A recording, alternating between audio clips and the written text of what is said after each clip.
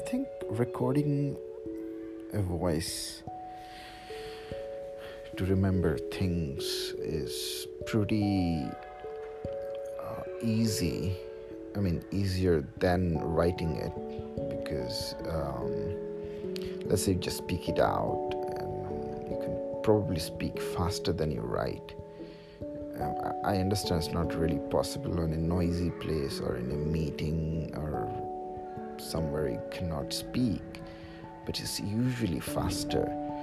So probably with so many note-taking utilities, speaking it out in a audio note like I'm doing in an iPhone right now.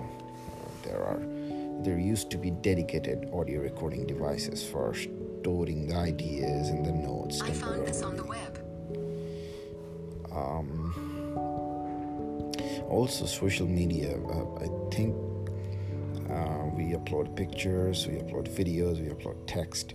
But audio could be something interesting in social media because a lot of people are shy to upload their videos, and mostly we're speaking and not really demonstrating anything. So audio is probably enough to transmit the thought while not really you having to come in a video. Doesn't matter how you look like that time, you don't care when you record the audio. Secondly, in the text, sometimes you don't really manage to convey the thought as efficiently as audio. I mean, the text sometimes can be interpreted in the wrong manner. That's why people sometimes encourage do not email, have face-to-face meetings, or at least video conference when something sensitive needs to be communicated.